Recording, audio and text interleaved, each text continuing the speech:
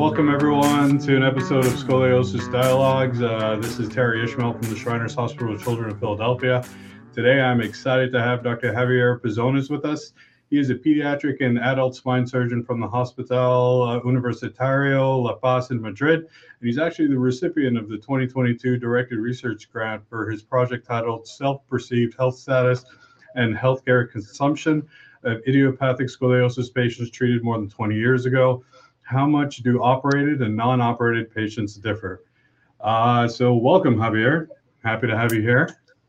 Hi, thank you very much, Terry. I'm very happy to be here with you guys too. Well, great. So why don't you tell me a little bit about yourself? Why'd you choose medicine? How'd you get into orthopedics, and why spine surgery? For sure. This came long way back. I'm 49 right now, and when I was born, my grandfather was already a doctor. And I was the smallest of his grandkids. And my parents tell me that when I was really little, he used to sit me on his lap and tell me, "You're going to be a doctor. You're going to be a doctor." And that happened. So long I can recall, 4 or 5 years, I already wanted to be a doctor. Yeah. Yep. Amazing. Actually, when he died, I was 7 years old at that time, and my parents tell me that I wrote on a paper and put it on the door of my room saying, "Dr. Pizones is no longer with us, but I'm here to take his place, and if any patients need any care." And I was already 7 years old. So, well, that's fantastic. The beginning. Yeah. Well, that's amazing. What type of physician was he? He was general medicine, and then he became endocrinologist when there were specialties in the 60s. Yeah. Yeah. Well, that's amazing. So how did you choose orthopedics? Well, I was interested in general surgery. I was interested in pediatric surgery too. And but at that time, I was really into basketball, and I was a sport guy. And I guess that if you liked surgery and you like sports, everybody goes to orthopedics, I guess. And that's the way I got in. Yeah. I was raised and born here in Madrid, and I stayed high school and everything, and university and college I did in Madrid too. And also I did my residency in Madrid. So I've stayed here for my whole life. Wow. And then, amongst all the subspecialties in orthopedics, you were drawn to spine surgery. Why is that? I did. So my mentor was Enrique Izquierdo, who's still alive. He's retired. And he became an SRS member in 1985, so long too.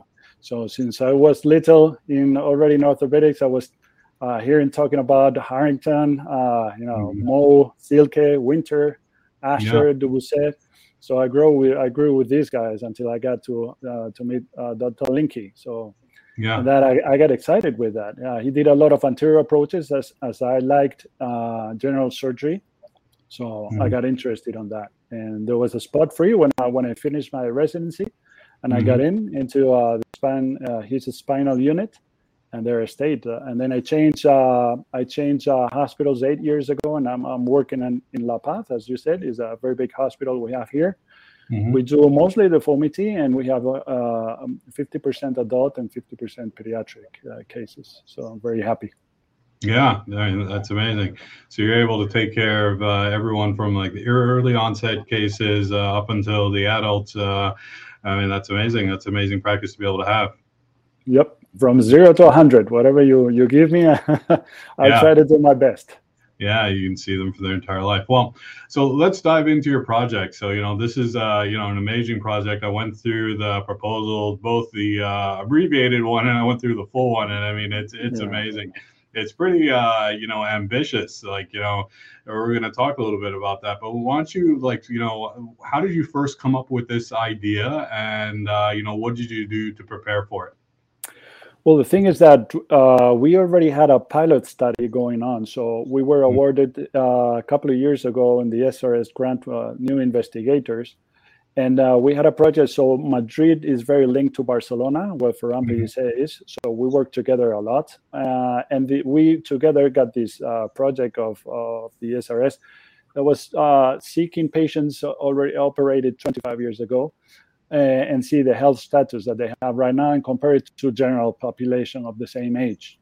Yeah. So we already had something going on. It was only on surgical patients, So when this idea came out and we had to apply for the project, we already had the idea. So we had to add only the AS conservative treated patients. Another thing that they were looking for is to be very multicultural and multinational. And that's so we broadened up the centers.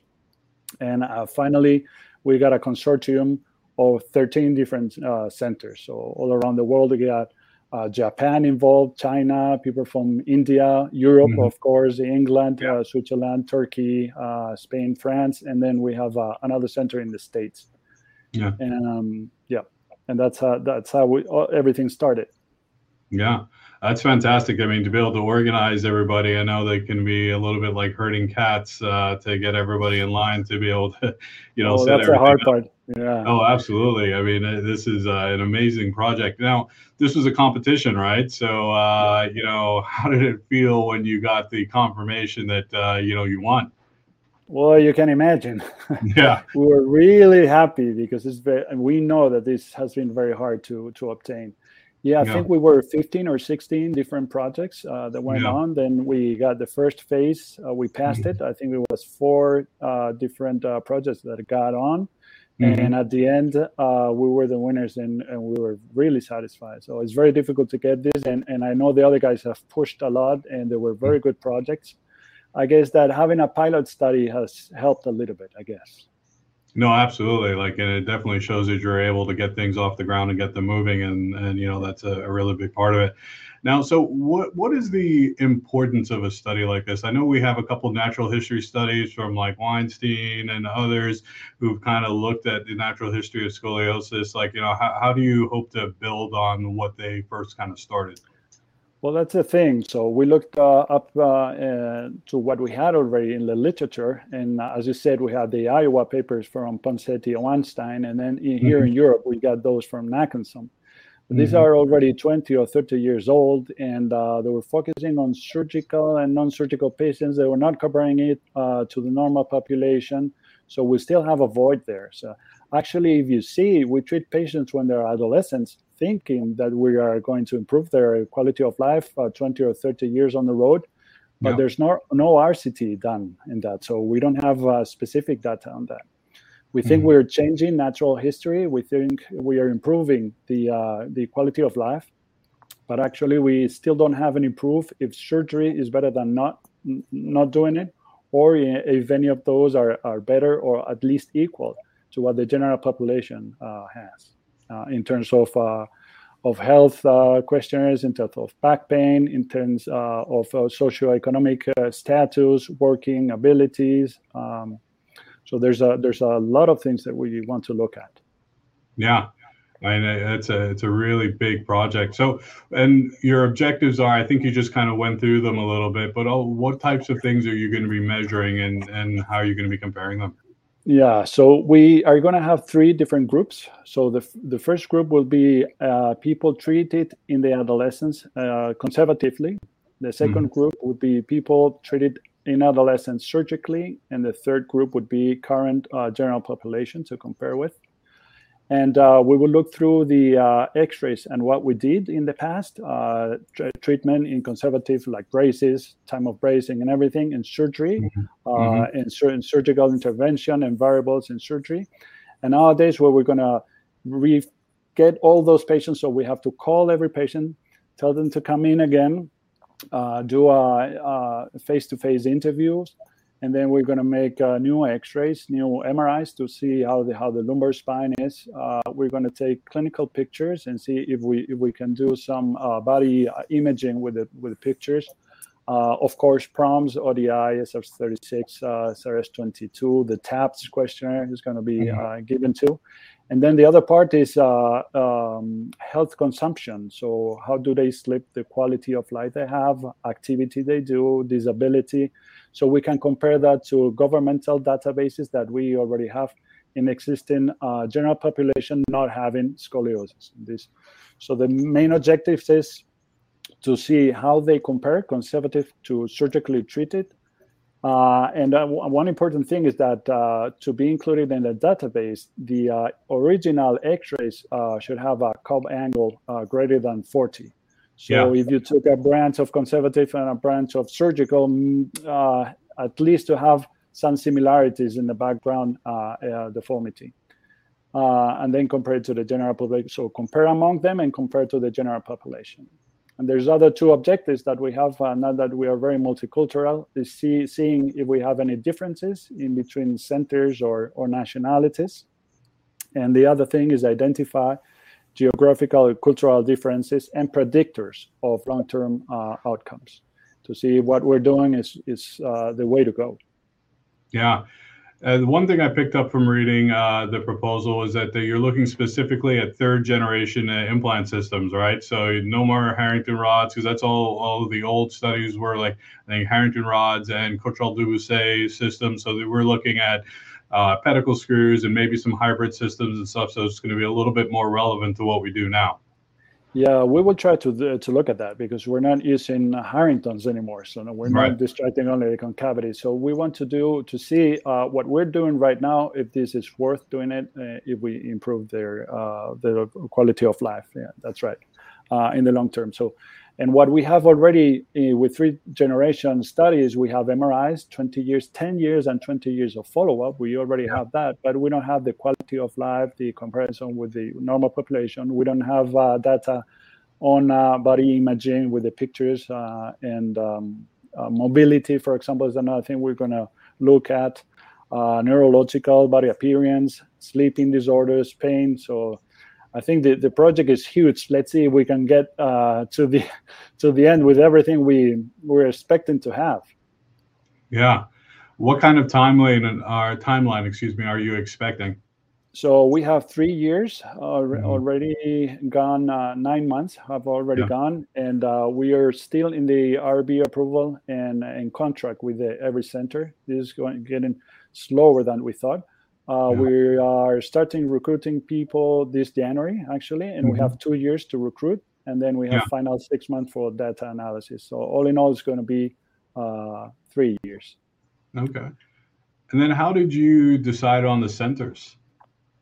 Well, the project is based on the centers. We are like a family in the ESSG, so the European Spine Study Group. Ferran is the leader. I'm one of the PIs. Ibrahim Obed, Ahmed and I, Frank Kleinstuck, the other 3. So we are already 5 big centers working together for the last 10 years. Yeah. We are incorporating now Strasbourg as another center and Nottingham. So we extended that to Birmingham and to another center in the States. We have very good relations with St. Louis. So St. Louis came in with us. And then Ferran has a very good relationship with people in Japan and China. Yeah. Kenneth Chang is going to be one of them. And then Raja Sekaran in India, who's an expert. Those guys are experts on MRI findings 20 years after surgery. So they already know, they have the classification, they have the people that they're going to be looking at the MRIs. Yeah. I mean, that's amazing that you've been able to kind of like put this together. Now, what kind of difficulties have you faced, and how did you overcome them? Difficulties is, as you said, we're a lot of centers and multicultural, multinational, and just to write the contracts with the legality and the regulations of each country is really being hard. It's not being easy. That is one of the difficulties, but we're going by. Already 85% of the centers are already enrolled and with all the paperwork already done. Then we have to train. Every center has to have local coordinators that we have to train them. We have a general coordinator also. We also have a central coordinator that is going to audit everything that we do, and he's going to make reports every 6 months that we have to report. But workflow, we have some workflow concerns.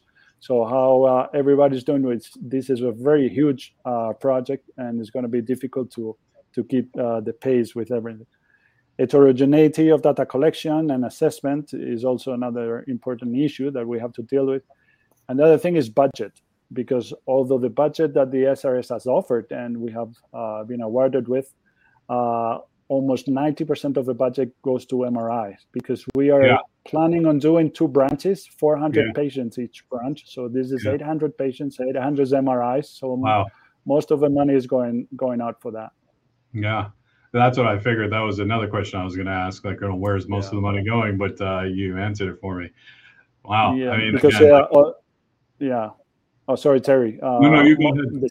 The centers that we're counting in the consortium are centers that already have a big research group. So they already have local coordinators that we don't have to pay for. They already have the machinery going on, the databases and everything. So almost all the budget is going for MRIs and then for data analysis with a statistician. Yeah. This is an amazing project. Now, do you have any thoughts as to what you're going to see? Any idea as to, like, what direction this is going to go in, or is this kind of just, a wait and see?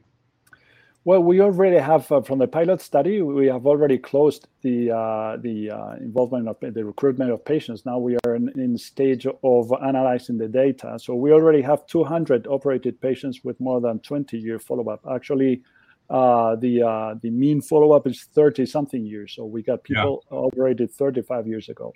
Wow. So we already have a notion when they come and we interview them, because this is a very face-to-face 1-hour interview with these guys, how they feel, what they've lived, if they got married, if they've got a job, if they have pain or they fill in the prompts, but we have a lot of information of just how life has been doing. And in most of them, and I'll tell you, if I can summarize everything in one sentence, is that they already have and still have a scar because of scoliosis. So they don't feel the same as peers that have not gone through this. They have done a normal life. They have many of them have kids, but others don't want to have kids, not to pass them this pathology because they have suffered so much. Remember that in the 80s they used a lot of casts. So whenever you got operated on a heart, and you had to stay in bed and with a cast, and for them it was very difficult. And they jump into a 3 generations. So that when the CD came in, for them it was very important, because that meant that the post-op period was lighter, much lighter. So a lot of people jump into surgery just because the new things, the new technical things that we had at the end of the 80s. But actually, most of them have, as I said, they have families already. They have had some children. They do normal life, but they always have to take care of themselves and do sports, and they're limited by pain, many of them. And let's see. This is the surgical ones. Let's see what has happened with the conservative ones. So, very interested to know what is going to finally come from all of this. Yeah, I mean, I think that's the most important part, right? Kind of being able to compare them, because it's always it can be a little difficult in the discussion with the families. They're like, well, is this purely cosmetic? Is this just because of my child doesn't like the way their back looked, or does this have long-term ramifications for their future? That's amazing, man. I mean, anything else you want to share about it? I mean, I think we've covered most of it. Well, the thing is to say thank you to the SRS on all the organization and the committee for making this possible. So without this budget, it's impossible to get into this big project. That actually we've called this the History Project. It comes from health, idiopathic scoliosis treatment over the years. So that all together comes with a history thing. And so thank you very much for the SRS, so I can give some knowledge of this history of these patients and what is happening with them. Yeah, I mean, that's fantastic. Thank you so very much for joining me today, and look forward to hearing more from you in the future. Thank you very much. I've been very comfortable, Terry. Thank you for taking your time with me. Yeah, great. The Scoliosis Research Society is a nonprofit professional organization made up of physicians and allied health personnel. Their primary focus is on providing continuing medical education for healthcare professionals and on funding and supporting research in spinal deformities. Please visit srs.org for further information.